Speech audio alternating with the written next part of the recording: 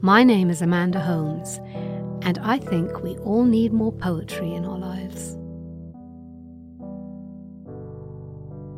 Reading the poetry of Marianne Moore often feels like entering a little puzzle, and one reason is that she measures the lines in syllable counts and with end rhymes, but the sense of her lines is often in defiance of this structure. This week's selection, entitled Nevertheless, was requested by a listener in the Philippines who writes, "I've always found this poem uplifting in times of challenge and difficulty." So here it is, Marianne Moore's Nevertheless. You've seen a strawberry that's had a struggle, yet was, where the fragments met, a hedgehog or a starfish for the multitude of seeds. What better food than apple seeds, the fruit within the fruit, locked in like counter-curved twin hazelnuts.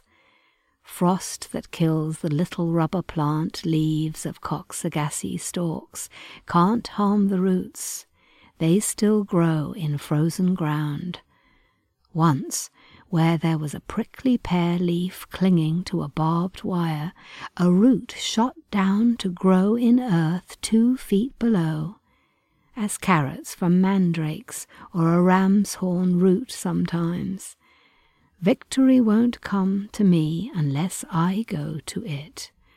A grape tendril ties a knot in knots till knotted 30 times, so the bound twig that's undergone and overgone can't stir.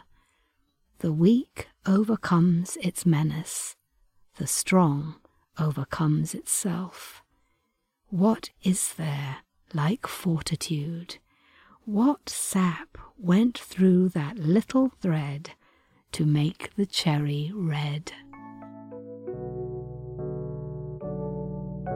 Thank you for listening. If you have any comments or suggestions for poems you'd like me to read, we'd love to hear from you. You can send us an email at podcast@theamericanscholar.org or comment on our website, theamericanscholar.org.